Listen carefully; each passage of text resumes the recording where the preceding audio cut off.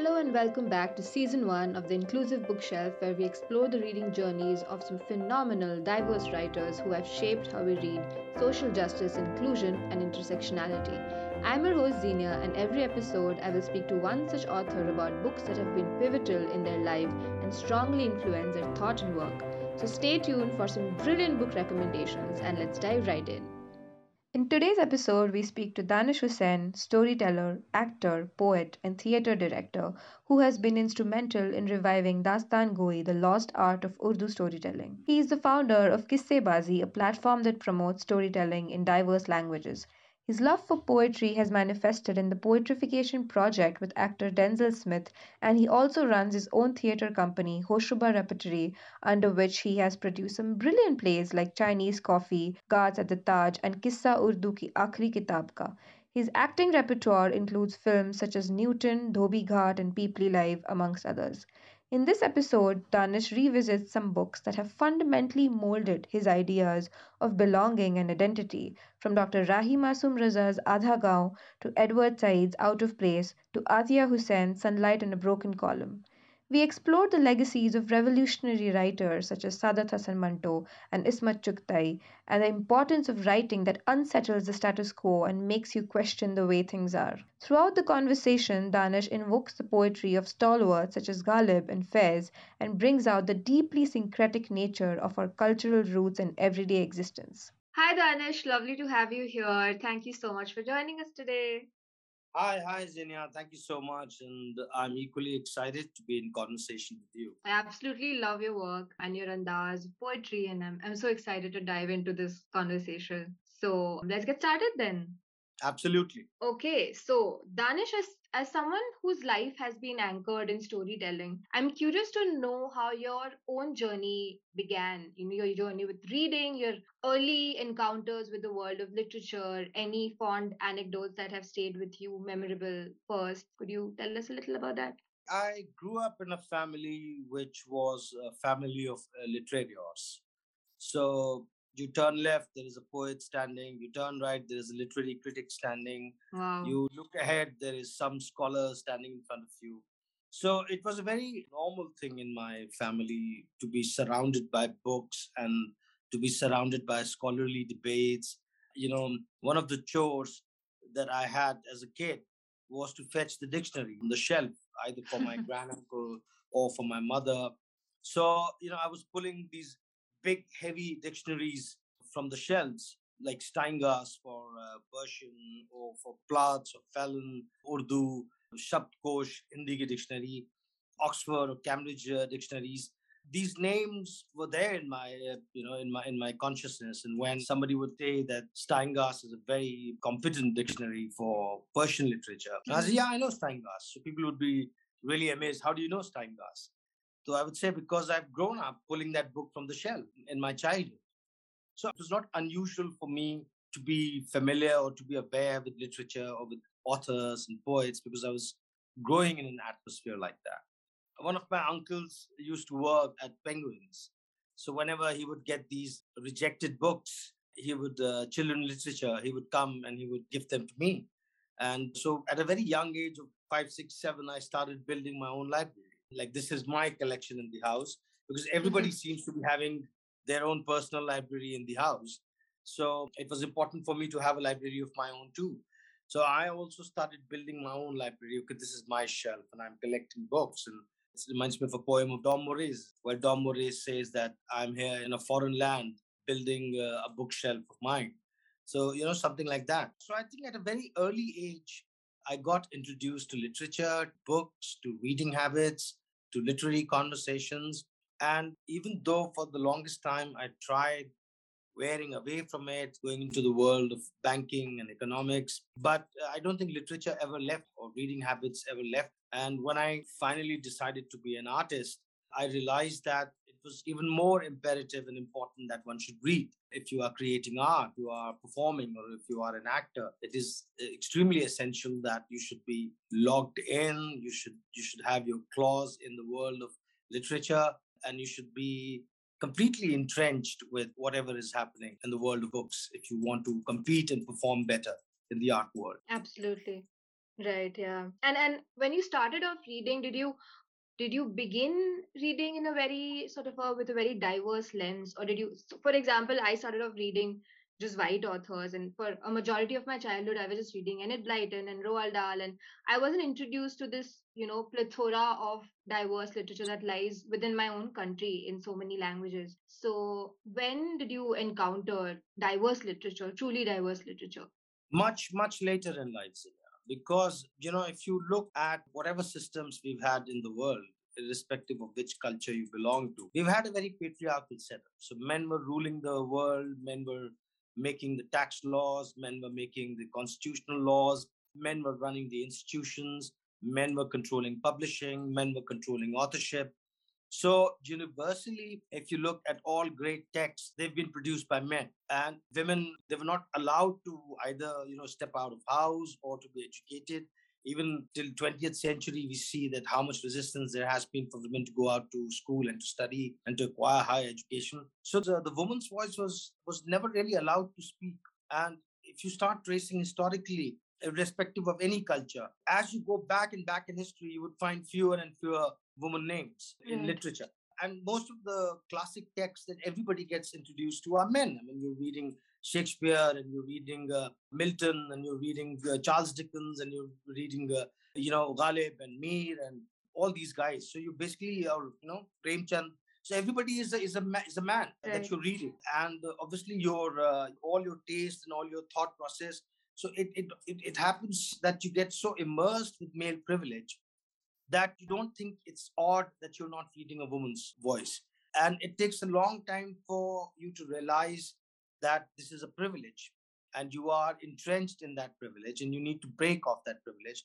And the first time when I started realizing that was I was almost in my 20s at that time. When I got introduced to Ismat Chokhtai and when I got introduced to Qurratul and Heather, one of the things I remember was Atiyah Husain's novel, A Sunlight on a Broken Column, Right, about right. partition. So that was one of the first novels that I read, which was written by a woman writer. So, when I read Atiyah Hussain, when I read Qurratul and Heather, and when I read Ismat Chokhtai, that's when I started realizing that there is a different voice. There's an alternate voice. And then, I started going more towards, because English was more the language I used to read in that time. So I started seeking Nadine Gordimer and Toni Morrison and, Mm. the other, not the classics, not Jane Bronte and all that, because that was the 19th century Victorian literature never really appealed to me, but Me more neither. contemporary literature. Right. So I started reading them, and then by the time Arundhati Roy was here, and her novel had become a big hit. So I started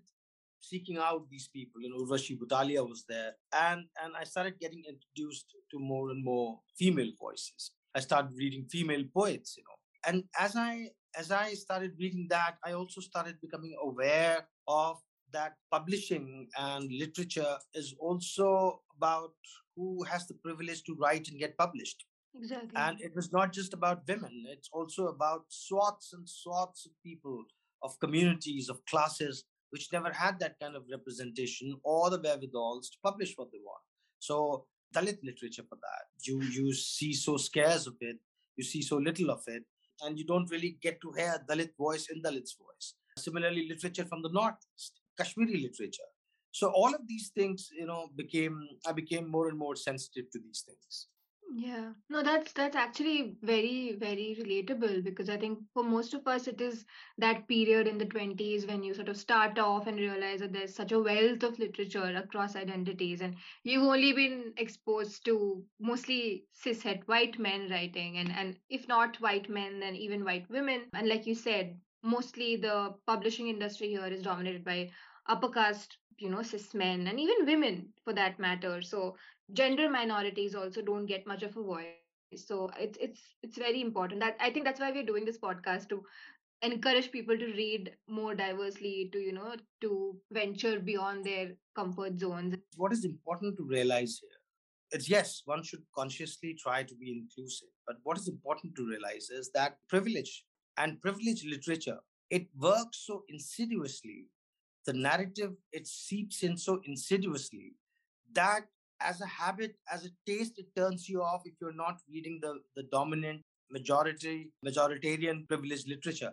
So it's like it develops your taste in a manner where if you see a woman writer, or if you see a Dalit writer, or if you see a writing from an oppressed class, it would kind of create a certain distaste in you that, oh, they would not have a complete worldview, or they are coming from a very parochial or from a narrow perspective.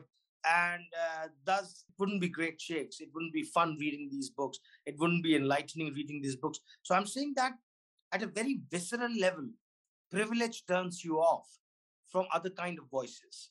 And that is something that one needs to recognize, is that why question that we should ask, why we are not reading more women writers, why we are not reading more Dalit writers, why we are not reading more oppressed writing. What is it that turns me off from that? And I think these are the questions that we should ask. And there possibly we would start seeing our biases, that okay, this is the reason, this is where my bias is coming, this is the filter I have, and I need to remove that, I need to break that, I need to consciously go out and read this voice, because there is something in me which is inhibiting me from doing that. And that thing which you can't define, your inhibition or your taste or your momentary disliking for something, is really your bias. And that needs to be broken. So I think recognition of this visceral inhibition inside us to reading suppressed voices, or to reading voices which are not being heard, is very important. And overcoming this visceral inhibition is very important. Absolutely. I remember T.M. Krishna had said once that taste is entirely a product of privilege. What you call quote unquote taste is so rooted in how we've been brought up, how we've been conditioned, like you said. So, and that obviously applies to literature as well. So yeah, that's a really important point. And in our earlier conversation, you've mentioned some truly powerful titles that you hold close to your heart. So let's talk about some of those. One of them was Edward Said's acclaimed memoir, Out of Place. Could you tell us a little bit about why this book has been important to you? Well, I mean, Edward Said is truly one of the most colossal intellectuals that we've had in the 20th century. And I initially got attracted to him not because I studied him in my course or anything, but I came across a book of his called Peace and Its Discontents. And it essentially looked at reportage and how reportage gets skewed up. How necessarily it introduces biases, that even if it is a journalistic reportage, it is still biased. It's still looking at an Arab with a certain filter, and at the white West with a certain filter. So somewhere in the reading of what you are reading, you start making your biases that, okay, this is what is the villainous side or the antagonist side. This is the protagonist side. One of the most classic example is that when you say the word crusade, it has a positive connotation to it. When you say the word jihad, it has a negative connotation. Though both were medieval wars about saving one's own faith, but saving one's own faith on one side has become a negative term, and saving one's own faith on the other side has become a positive term. It is essentially because the Christian narrative or the imperial narrative, which overrided everything, became the dominant power in the world. And that's why when you use the word crusade, it has a very, very positive connotation. So I did say it kind of opened me up to this kind of thing. Like, to look at the template, to look at the subtext, to look at what is not being said, which is essentially what John Berger also does in his writings. And that led me to go and further read Edward Said's memoir when it came Out of Place. And I was so taken by that whole thing. It almost read like it was I was reading my own life, about being this perpetual outsider. That even though you are living in a place, but there is this constant thing that I don't belong here, and yet I have nowhere else to belong. So this feeling of I don't belong here and I have nowhere else to belong to was something that was constantly, that was the underlying terra firma of what Edward Said's memoir was. And it made me see a lot of myself in that. And that's why that book became very close to my heart. And I think at the end of the day, as a storyteller, I also realized, and also like the great Sahil Ludhianvi's couplet, कि कौन रोता है किसी और की खातिर ए दोस्त सबको अपनी ही किसी बात पे रोना आया. So eventually, and like one this great Czech playwright said, that every great drama on stage is the audience's story playing out in front of them. So so essentially, what attracts us to anything is when we see something resonating in that story about us. And that's what memoir did that. And I think that's what all great literature does. That even though, whether it's Marquez writing in South America or Toni Morrison writing in America, or, what is that, Octavio Paz writing in Mexico. So, but when they write, they make something which is very immediate, local, universal. And even though you are separated by time, you are separated by space, but when you read that narrative, that thing distills to you and it reaches out to you, and that the universality of it speaks to you also. And I think that's what great literature does. And I think that's what Edward Said was able to invoke in me, the ability to recognize this feeling. How could you belong and not belong at the same time to the same place? Right. No, that's beautiful. I think that's exactly what I think literature, why it matters to me so much, is that there's a shared thread of humanity that runs through some really great books, and when you read them, you kind of feel like you can understand what the other person is trying to say, even if they're not directly saying it. Especially fiction, I think, is always very interesting. And I think my question is directly related to what you said, because I was reading a review by one of Said's colleagues, and she says that Said saw being out of place as a psychological state of things, as a physical characterization. And this idea really struck me, because I wanted to ask you, would you say that this is a shared feeling across minorities, displaced, and immigrant communities all over the world, especially in its current state of disarray, where people's identities and sense of self are so constantly being challenged? It is. Most of what we experience in the world is psychological. It has seldom anything to do with our physical world.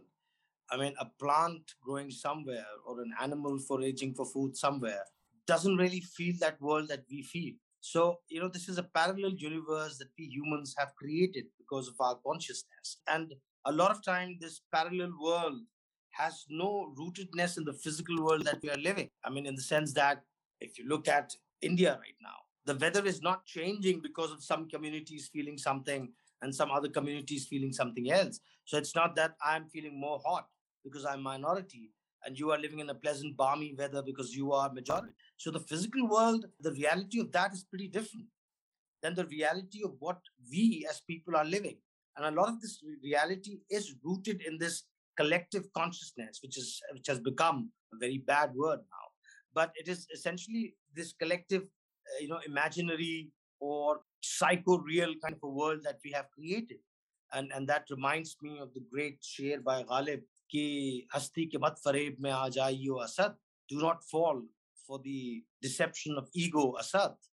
Alam tamam halqai dame khayal hai. The whole universe is nothing but a loop of your imagination's net. 150 years back is saying this, that the whole world is an imaginary net that we have created. So do not fall for it. Do not fall for the deception of. So in a lot of ways, a lot of this is psychological. But that does not mean it's not real. It is real. I mean, the oppression a man is facing on the road, the oppression a man who's being harassed, like that bangle seller in Indore, or like that guy in Kanpur or in Lucknow. Women, when they step out on road, constantly facing this threat of rape or for sexual harassment or being accosted by unknown men and strangers in a lewd way. All those threats are real. So I think the fact that we've been able, in spite of independence and education and technological growth and scientific advancement, if we still as a society are at this juncture where people are not feeling safe, people feel threatened, people purely for the sake of what their name is, what their color is, what their gender is, what their sexual orientation is, are feeling threatened for their lives, then that's a very sorry state of society that we've created. And I think it is important that, and one of the reasons why we have this kind of a society is that this is directly connected to anti-intellectualism. So, the more people will read and the more people will get exposed to the world of ideas, the more transformative it will become for them. But you do not want people to become transformative. You don't want people to evolve. You want people to remain in their straight jackets and in their silos, in those narrow holes that they are sitting in, because then it's easier to control them and it's easier to run your own agenda, the hate agenda. That's why anti-intellectualism has become a fad. If I don't believe it, it doesn't exist. No matter what the facts are, no matter what the research is, no matter what the experts say, if I don't believe it, it doesn't exist. because it is all coming from this anti-intellectual culture that has been foisted on us. We see that in terms of anti-vaccination. We see that in terms of historical truths and the veracity of historical research being negated. We see that in terms of societal privileges. We see that in terms of people not being allowed to buy land or to buy houses or to move around in certain areas. It's all a repercussion of this anti-intellectualism. Yeah, yeah, absolutely. And it's actually, like you said, the power of literature, that a book which is titled Out of Place is something that can make you feel not out of place because you relate to the book and you understand how this is common reality that so many people face. And so many people don't feel like they belong in their own homelands, which is just, it's really quite tragic. And I hope that we can build more bridges through literature. And another book along these same lines that you mentioned is Adha Gao by Dr. Rahim Asum Raza, which is coincidentally set in your own village of Gangoli, right, in Ghazipur. So could you tell us about this book? It's very intriguing title and why the story is so relevant, especially today. Well, my village is some 15, 20 kilometers away from Gangoli. My village is Nonera. But of course, I'm related to some way this extended network of family. I'm related to Dr. Raza. And one of the things about Adagaon is this, that it very brutally and honestly looks at this multicultural, pluralistic society that India had around the time of partition and what devastation it did to the social fabric when the partition happened. And a lot of stuff that Dr. Rai Masum Raza writes in that book, I don't think we can show that on screen today or we can present it today because it would really create a furore and an uproar now. No one wants to hear all these things. But you know what? One of the things that I like about that book is this, that this syncretic culture was really not about dwindling your own identity or losing your own identity. So that means that whether you were Hindu or whether you were Muslim or whatever you were pretty etched in your own identity and with your own biases. But they had able to figure out a way of mutual, existence, coexistence, where without kind of stepping on each other's toes, they could live in a very harmonious way. So what I like about it is that it's not that everybody has become liberal and they've forgotten about their religion and they've forgotten about their biases and they're freely mixing among each other, which most people think a syncretic culture should be. These were extremely conservative people living with their biases in that small village, and yet they had figured out a way of living harmoniously over generations. And I think that is really what the syncretic culture was in that area, and which Dr. Rai Masum Raza captures so admirably in his novel with the plethora of characters that he creates. And he is unsparing to anybody. So you see characters as they are. You see them as humans. It's not about a set of person who are right all the time and a set of characters who are wrong all the time, or one set of people having all the shades of negativity and one set of people having just being victims. But everybody is a perpetrator and everybody is a victim. And I think that's the way we are in real lives. A lot of us are traitors for somebody, and for a lot of people, we are victims. And I think that is what the beauty of that novel is, that it's a slice of life over a period of 15, 20 years in a village, and it shows the way people were without having any, judgment or a bias sitting on those characters. Right. No, it does sound like a very intriguing book, and I want to read it someday. And I feel like the book, from what I read of it, complicates ideas of home and belonging, but also simplifies them in many ways. Because, like you said, the Muslims of Gangali did not want to leave after the partition simply because Gangali was their only home. It had always been their home, and that was the only life that they had ever known. I think if you've been raised in India, it's almost impossible to maintain a very singular identity, right? Because a very existence is so pluralistic, whether we realize it or not, whether we even want it to be or not, it just is. So I wanted to hear your thoughts on this very unassuming syncretic nature of our lives in this country and how it manifests in our everyday, in the way we talk, in the food we eat, in our monuments, since so much of your work revolves around this multiplicity. So we live in a very pluralistic society, and I think the amount of shades of culture and people and communities that you see in our country, I don't think there is this kind of variety in any other part of the world. I mean, I remember the first time when I went to Bombay in 1983. I was just 12 or 13 years of age. having lived all my life in Delhi and in North India, it was a shock for me to be in Bombay to find that there are Indians who are so different than me. I mean, I saw the Khoja Boras, I saw the Parsis for the first time, I saw the Marathis for the first time, I saw a whole lot of South Indians for the first time. I was shocked that there are many Indians who don't speak Hindi. When you're living in Delhi at an age of 12, 13, you assume that everybody knows Hindi in this country. So I was shocked that there were Indians who were telling me I can't speak Hindi. Don't talk to me in Hindi, talk to me in English. I was amazed by cuisine that I encountered. I saw dishes that I'd never tasted. I did not know that these dishes existed. I saw people in clothing style which I'd never seen. I saw practices, both religious and social, that I was not aware of. And this was only one slice. As I grew up, and my theater took me to various parts of the country, and as I traveled, I found more and more layers of people and languages that I'm not aware of. And the point is this, that all of them have the similar amount of claim than anybody else to be part of this country. So this whole thing about homogenization of culture or of language or of cuisine or of dietary habits or of aesthetic values essentially is some kind of cultural and social tyranny. Because why we have so many shades of cultures and communities and people, why must they all conform or align with one singular taste which has been foisted by one majoritarian community? And I think that is in some sense a certain kind of a social and communal tyranny, and no one should be subjugated to that. And the point is this, that most of these things that you see today are they are things that have not happened overnight. They are confluence interactions over a millennia which has taken place. So over a millennium these things happen, and today we have arrived to be whoever we are. Now you're trying to undo everything. So when it comes to optimizing the majority community, you are talking about what Babur did and what Aurangzeb did and what Delhi Sultanate did.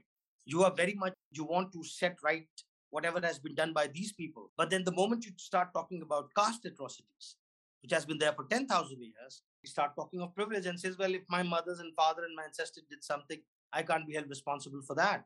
Let the sleeping ghost sleep. I'm saying that's a certain kind of hypocrisy. If you want to set everything right, then let's set everything right. No? Why are you sticking to only one form of historical wrongdoing?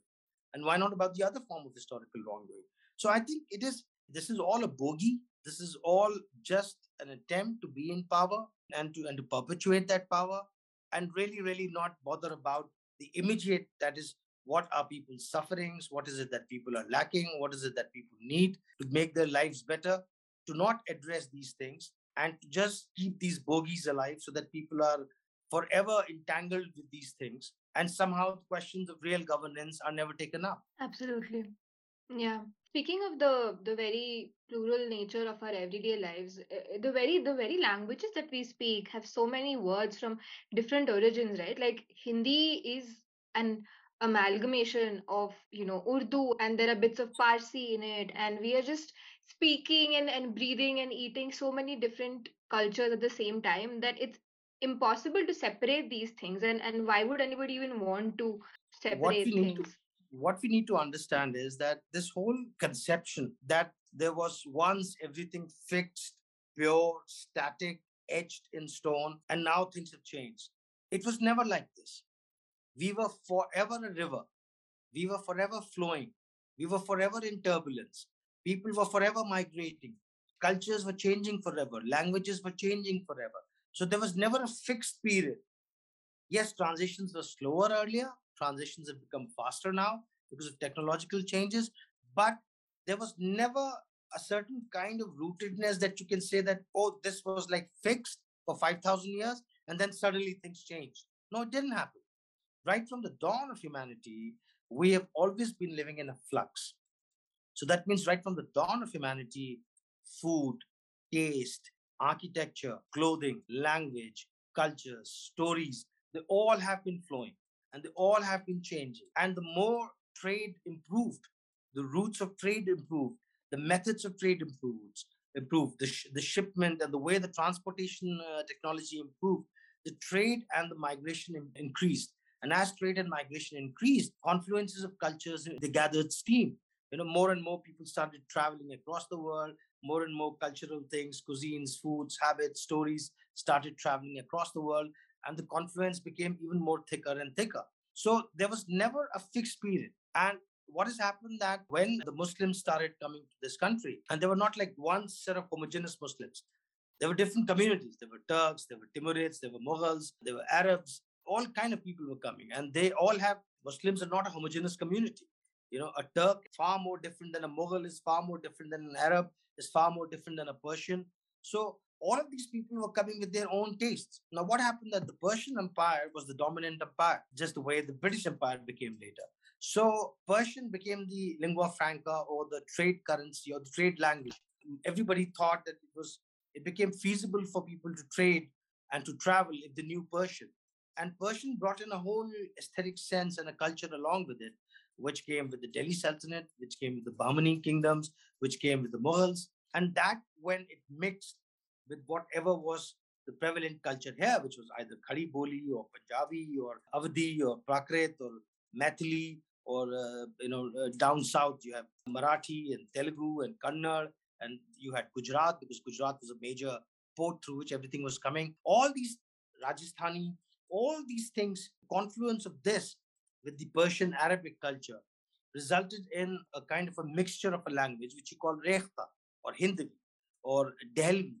And both Urdu and Hindi are kind of coming out of that only. So the point is this, that this is like a manthan, a potpourri which has been brewing for 700 years before we could actually come to where we are. I mean, I think Richard M. Eaton's book, India and the Persianate Age, is a phenomenal book which talks about as to a lot of what we understand as modern India actually took shape in these 700 years. So what we take for granted in terms of cuisine, in terms of clothing, in terms of architecture, in terms of language, a lot of it is coming out of this period. And this period, for whatever bad or good, is a confluence of scores of communities which have traveled across, settled here, mixed with local people, and out of that, this thing is coming out. So to undo that 700-800 years is virtually like next to impossible feat. I mean, today, if somebody really wants to go clean, literally the world of business and economic production is so intermeshed that you cannot separate what is Jewish and what is Christian and what is Muslim or what is Hindu or what is Buddhist or what is Chinese. Everything is kind of mixed with each other. So even your basic iPhone or your basic air conditioning or your car or anything, it would have inputs from almost everywhere in the world. So what is it that you're going to segregate? And how can you live in a segregated world? So it is kind of a certain utopia, and I don't know how people can be so dumb to fall for this kind of a utopia. We And live in a very why? intermeshed and interconnected world, and Yeah. there is no other way than to live in harmony for all of us.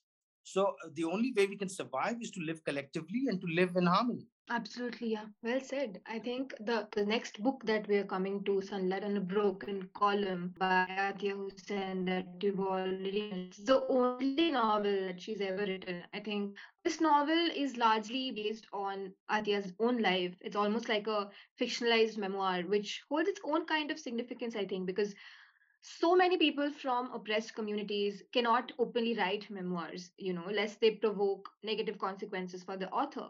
So I want to ask you the importance of reading and writing memoirs in this context, because I think memoirs are a very powerful form of resistance, of sort of reclaiming one's own narrative, especially as we've been talking about such a, in a culture with so much multiplicity. There are so many stories which are usually not written by the people who are living them. Other people write stories about communities which have been oppressed. So what's the significance of somebody writing a sort of a memoir in this kind of a setting? I think prima facie, it's very important if people have the agency to write their own stories, because then you get to hear things firsthand. Hmm. But there is also a danger, because, as Joseph Campbell says, that we all are heroes in our own journey. So, there is a bias. We are necessarily soft on our own selves. We do not see ourselves in a bad light. It takes a lot of courage and truthfulness to write brutally about your own self. So, on one hand, it is very important to have people write their own memoirs, or communities have their own voices, because then there is a certain authentic first-hand narration that you are hearing about it. But there is also danger or a pitfall that you would be sympathetic to your own self, because you are a hero in your own journey. So then it becomes important to hear alternative narrations too, in order to get a whole 360-degree kind of a view.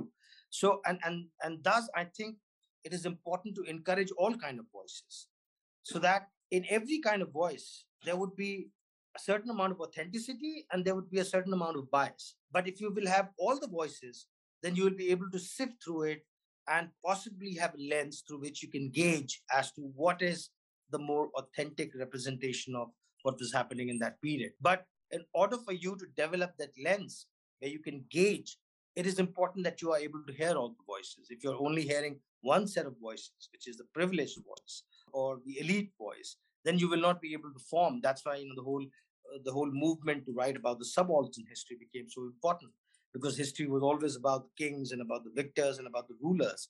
And suddenly, a whole bunch of historians came up with this ideology, with this template that can't be true, because there are other people also living in that period, and these are marginal, suppressed, subaltern people who do not have voices. What is their history? What are they living through? What is it that they went through? But in order for you to find that kind of record, your subaltern also must be in a position to have that agency to tell their own stories.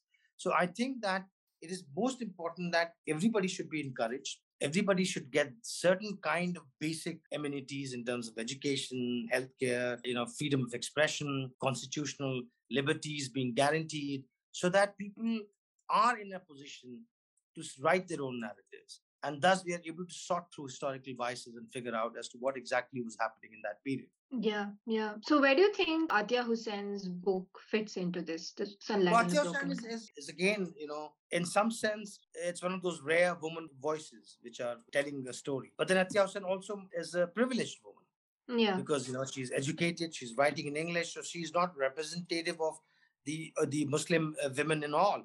But yet, it is an important voice, because we were not even hearing so much from privileged women also at that time. So I'm saying that one has to be grateful that there were people like Gulbadan, who was Humayun's sister and who was writing a memoir in that period, and through that we are able to see life in the Mughal harem, which was so secluded from the rest of the world. So similarly, when Atya Hussain is writing, we are able to see a life of a privileged Muslim landed aristocracy. But at the same time, it is not really what every Muslim woman was going through. So it's just like you say, it's an incremental improvement. But in order to get the real picture, we still need to go further. yeah, absolutely. And I think that's why memoirs are so important. And memoirs from people with marginalized identities in so many ways are, their own acts of resistance. And I think it's so important to read and write memoirs. Where Atya Hussain's voice becomes important is that you realize that even being privileged, they were still living in a gilded cage. And there was still so much restriction that a privileged woman was also facing in a patriarchal society. So just imagine that if a privileged woman is facing this much, what would that be for an unprivileged woman? Yeah, exactly. Yeah. You've also spoken about stories of course, of Manto and of Ismat Chugtai, who are both revolutionaries in their own rights, of course, and who were both tried in court for their writing, which to me is always a mark of how path-breaking the piece of work is in so many ways. So, could you talk a little about the legacy of Manto and Chugtai and how they paved the way for all the radical literature that was to come, especially in short story format? You could also share some other short stories that have made an impact on you, if you'd like. The great thing about Manto or Ismat Chottai or Krishan Chandar or Rajendra Singh Bedi and all these great Premchand, all these great writers, is that they broke through the romanticization of society. That I mean, it's not all hunky dory. It's not all a bed of roses. There is a lot more to our lives, and there are a lot more conflicts to our lives, and there are a lot more paradoxes and unpleasant things that we are living through in our lives. And all these things, in with their multiple hues, come alive in the writings of these authors. So what they did was that they kind of broke us away from the dream world literature of ek raja tha ek rani thi, or us tarah se uske baad zindagi bilkul achhi chal rahi thi. They broke us from that mold, and they made stories real. They made characters real. People whom we would not even care to give a second look became important characters in their stories. And the stories of such people who are voiceless, who are marginal, who do not have any representation came alive in the literature of Manto or Premchand or Ismat Choktai. And that is very important. is that they turned the lens of literature away from privilege and elitism and romanticism to the real people, to the real society where the hardship was. And I think that's where it was very path breaking, the kind of literature that these people wrote. Yeah, absolutely. And you also spoke about how these authors, what was sort of part of my question, that they face a lot of backlash from society for writing about the things that they did, some sort of legal backlash as well. So yeah, so I was just wondering how that fit into today's context as well, where there's so much censorship in our society when it comes to writers. And if you really want to write something that challenges the status quo, you have to sort of immediately fear for your life in so many ways. And there are so many writers and journalists being harassed. And I just wanted to know, and this was so long ago, and it's still the case. So I wanted to know your thoughts on this. See, the closer you would inch towards the truth, you are going to upset somebody. If you are trying to write going to please everybody, then that would be the most bland, lukewarm kind of writing that it could be. The moment you are inching closer towards the truth, you will have to take a stand. You will have to speak you'll call a spade, and that's going to upset someone. And the likelihood is that it's going to upset the status quo. It's going to upset who's benefiting because those who have nothing to lose, they don't care because their life's not going to change. But the people whose lives going to change are the status who are benefiting from it, because then this literature is directly attacking them, and they are the one who are bound to lose, and they feel threatened, and they are holding control of institutions, and they will come after you, whether they come in media, whether they come in terms of criticism, whether they come in terms of sedition and blasphemy cases, whether they come in form of government censorship. But it's always those who are benefiting from the system, for whom it's best if the system continues the way it is continuing. They are the one who will feel threatened, and they will try to subdue or to suppress this kind of voice. And this was exactly the case which was happening in terms of Manto or Isman Choktai and all these people, because they were talking about crony capitalism, they were talking about patriarchy, they were talking about rogues taking over patriotism and nationhood. They were talking about corruption. They were talking about inherent biases in the society. And of course, all this is going to upset somebody's cart. And whoever's cart gets upset is not going to take it lightly. So that's the reason why you find that forever these authors were quoting controversy or were quoting cases because they were really stepping on somebody's toes. Yeah, yeah, that's true. Coming to a topic which is very dear to you, which is Urdu spoken word traditions from Dastan Goi to Mushaira to Ghazals, I want to ask you about oral forms of literature and storytelling and what their significance is within larger social contexts. Well, I think we kind of underrate oral literature because we give a lot of importance to written word. Written word is almost like a divine edict to us. That once it is there, once it's published, once it's written, then it's sacrosanct. And because spoken word is immediate, ephemeral, gets lost, so we do not kind of accord that kind of prestige to oral word as we accord to written word. But I think that's slightly unfair because a lot of our knowledge, wisdom that has been passed on to us generation by generation has really been oral literature. The written literature came much, much later. It's only 600 years, 700 years that printing and publishing came in, and we started having published literature, and a lot of it is essentially in the last 150 years that we've seen. So we kind of tend to neglect and relegate our oral literature, which is slightly unfair. And I think a lot of truth, a lot of our past, a lot of the echoes of who we were is kind of woven into our oral literature. If you look at folk songs, if you look at mythologies, if you look at cultural traditions and hymns and songs and practices which people invoke at certain festivals, a lot of our wisdom is stored in that. I mean, one great example is this, that when the tsunami came in 2014, a lot of people the tribals who were living in Andaman and Nicobar Islands, they had not seen tsunami in their lifetime, but they had heard from their ancestors that when you see the sea recede deep, like a kilometer, 2 kilometer inside, then that means a huge wave is coming. And you should go as up as you can, whatever the highest place you can find on the island. So when they saw the sea receding almost a kilometer or kilometer and a half, they immediately understood and they all started scampering up for heights. Now, how did they get to know this? Because they have not seen tsunami in their lifetime. They don't know about tsunami, but that wisdom somewhere trickled down to them in the words of the stories or songs that they had heard from their ancestors. And that wisdom was able to save them.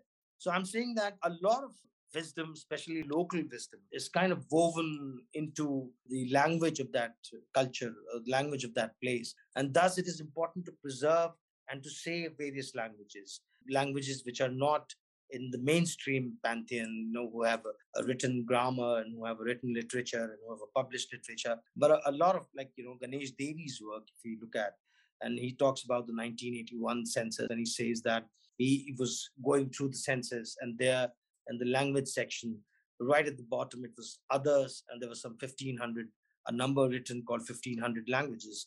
So he was very astonished that what are these 1500 languages that we have? And this, by the time the 2011 census came, in 30 years, this number had gone down to some 720 something. So in 30 years, we had lost almost 50% of these unaccounted languages.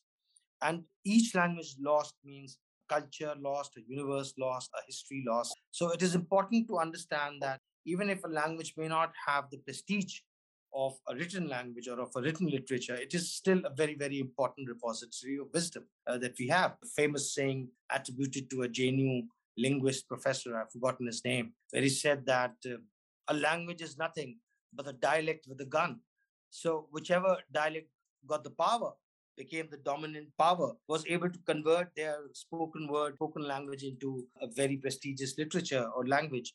And whoever could not get the power, their language remained at a level of just a dialect or a spoken language. So I think it is important to recognize that these unaccounted languages, these oral languages, these oral traditions are equally important as written traditions. They are also repository of wisdom, of history, of knowledge, and it is important to preserve them, important to archive them. It is important to document them so that we do not lose this strand of wisdom that we have developed over millennia.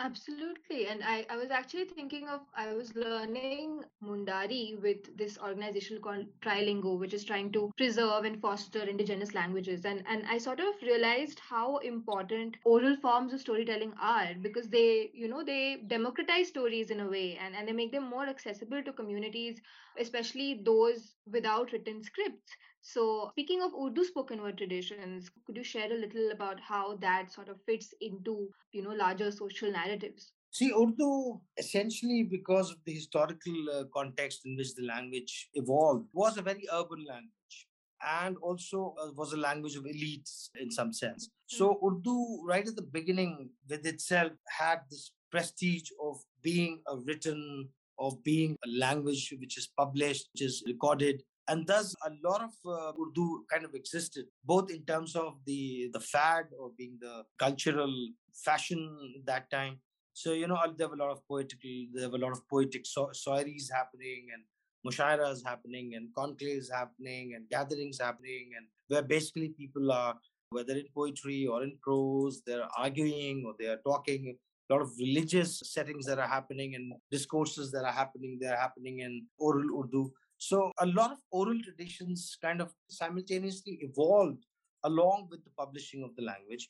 And also because it was a very urban language, a lot of these urban centers had these oral traditions concurrently running with the publishing happening. So because of which the Urdu became a dominant lingua franca for almost 200 years. And all these traditions kept that alive, whether the Mushaira tradition or the religious theater tradition or the religious discourses tradition, or it becoming the language of the political discourse that was happening in the late 18th and most of the 19th century. And thus, the oral tradition is very rich in Urdu in that sense. And still, you realize that even people who are not so much well versed in Urdu get very attracted to Urdu because of the oral traditions, the spoken quality of the language is very rich.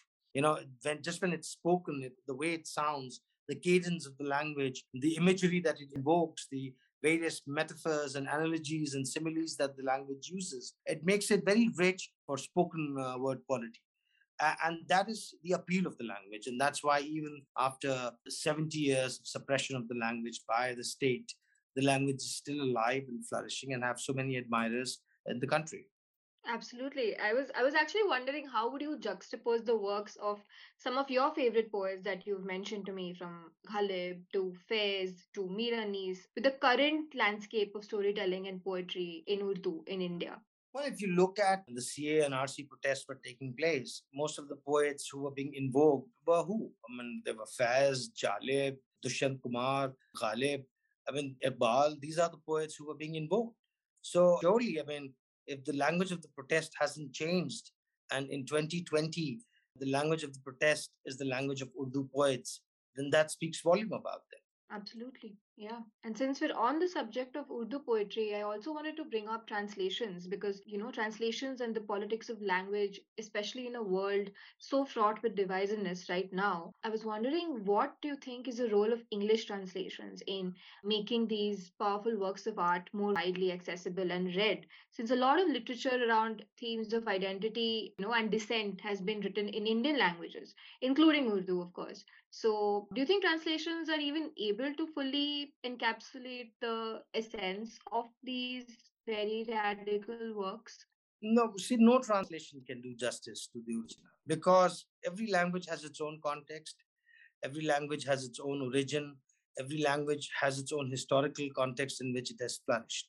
So each language comes with a different flavor, with a different set of words, with a different set of ideas that it invokes. And to transpose one set of ideas to another set of ideas is very difficult because it's not necessary that you would find parallels to everything that you have in one cultural context or in one linguistic context when you take it to the other linguistic context. So a translation would always be, in some sense, a poorer approximation to what the idea was in the original. But yet it is important to translate because it's better to have poorer approximation than not to have any approximation. It's better to acquaint people with something than to not acquaint them with anything.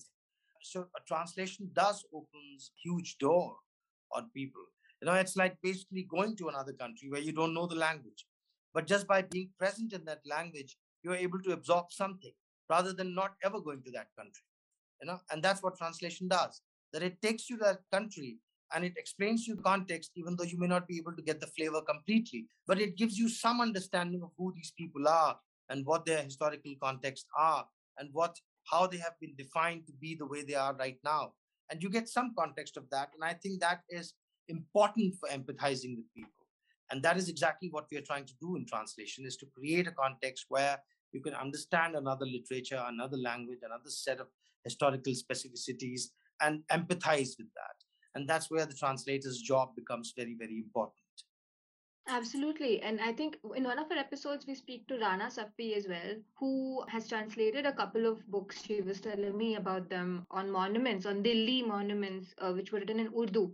And after she translated them, a lot more people actually read them and they were able to engage with these very important ideas.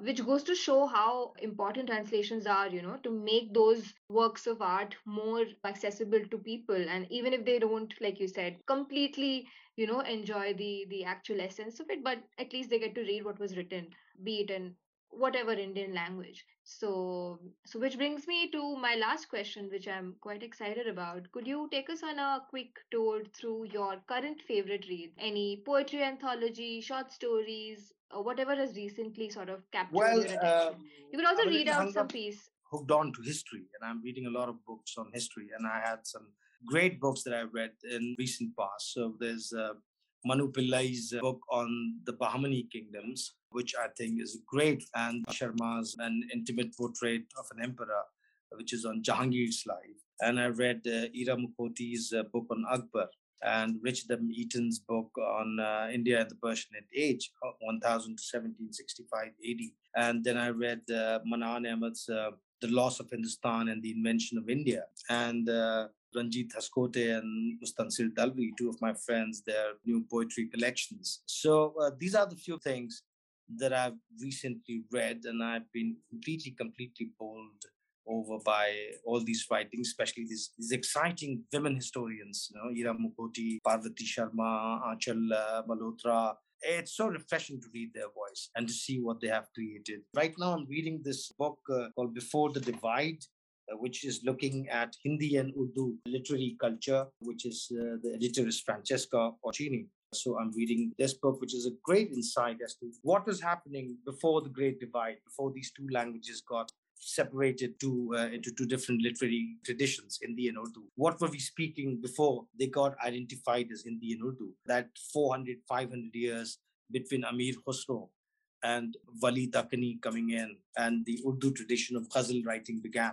It's a great book which is looking at Khari Boli, Braj Bhasha, Dakkani, and the mixing of all these languages with Persian meters and Persian and Arabic words. And the other book that I'm reading is Justice Rajinder Sacha's autobiography, In Pursuit of Justice, which is again a great insight to this man's life, who always upheld humanity and equality and secularism. These are the two books I'm reading, and then I think I will switch a little language thing, and I'll go. My friend Ashok Kumar Pandey has written this book, which has become a bestseller. Usne Gandhi ko kyo mara. So then I would start reading this. This is next on my reading list. And I have a couple of Urdu books which are not here right now, but I would start reading them because I like switching languages so that I can, for a while, get lost in that other world of the other language and read that. So this is really, and besides that, I keep reading poetry all the time. Now, there is no, you're traveling, you're walking, doing anything, acquainting yourself with one new poem is always a good idea. Absolutely. That's quite a reading list you've got there. I love it. And I think we've got a lot of really cool recommendations from you today that we'll be sharing on the podcast. And thank you so much for talking to us today and sharing your insights, sharing your thoughts, and sharing so many lovely titles, which is what the readers are going to look forward to. And thank you so much, Danish. This was a great conversation. Thank you, Zinia. Thank you. I also had a great time. So thank you to you and to all of your team. Thank you so Bye-bye. much. Thank you. Bye bye.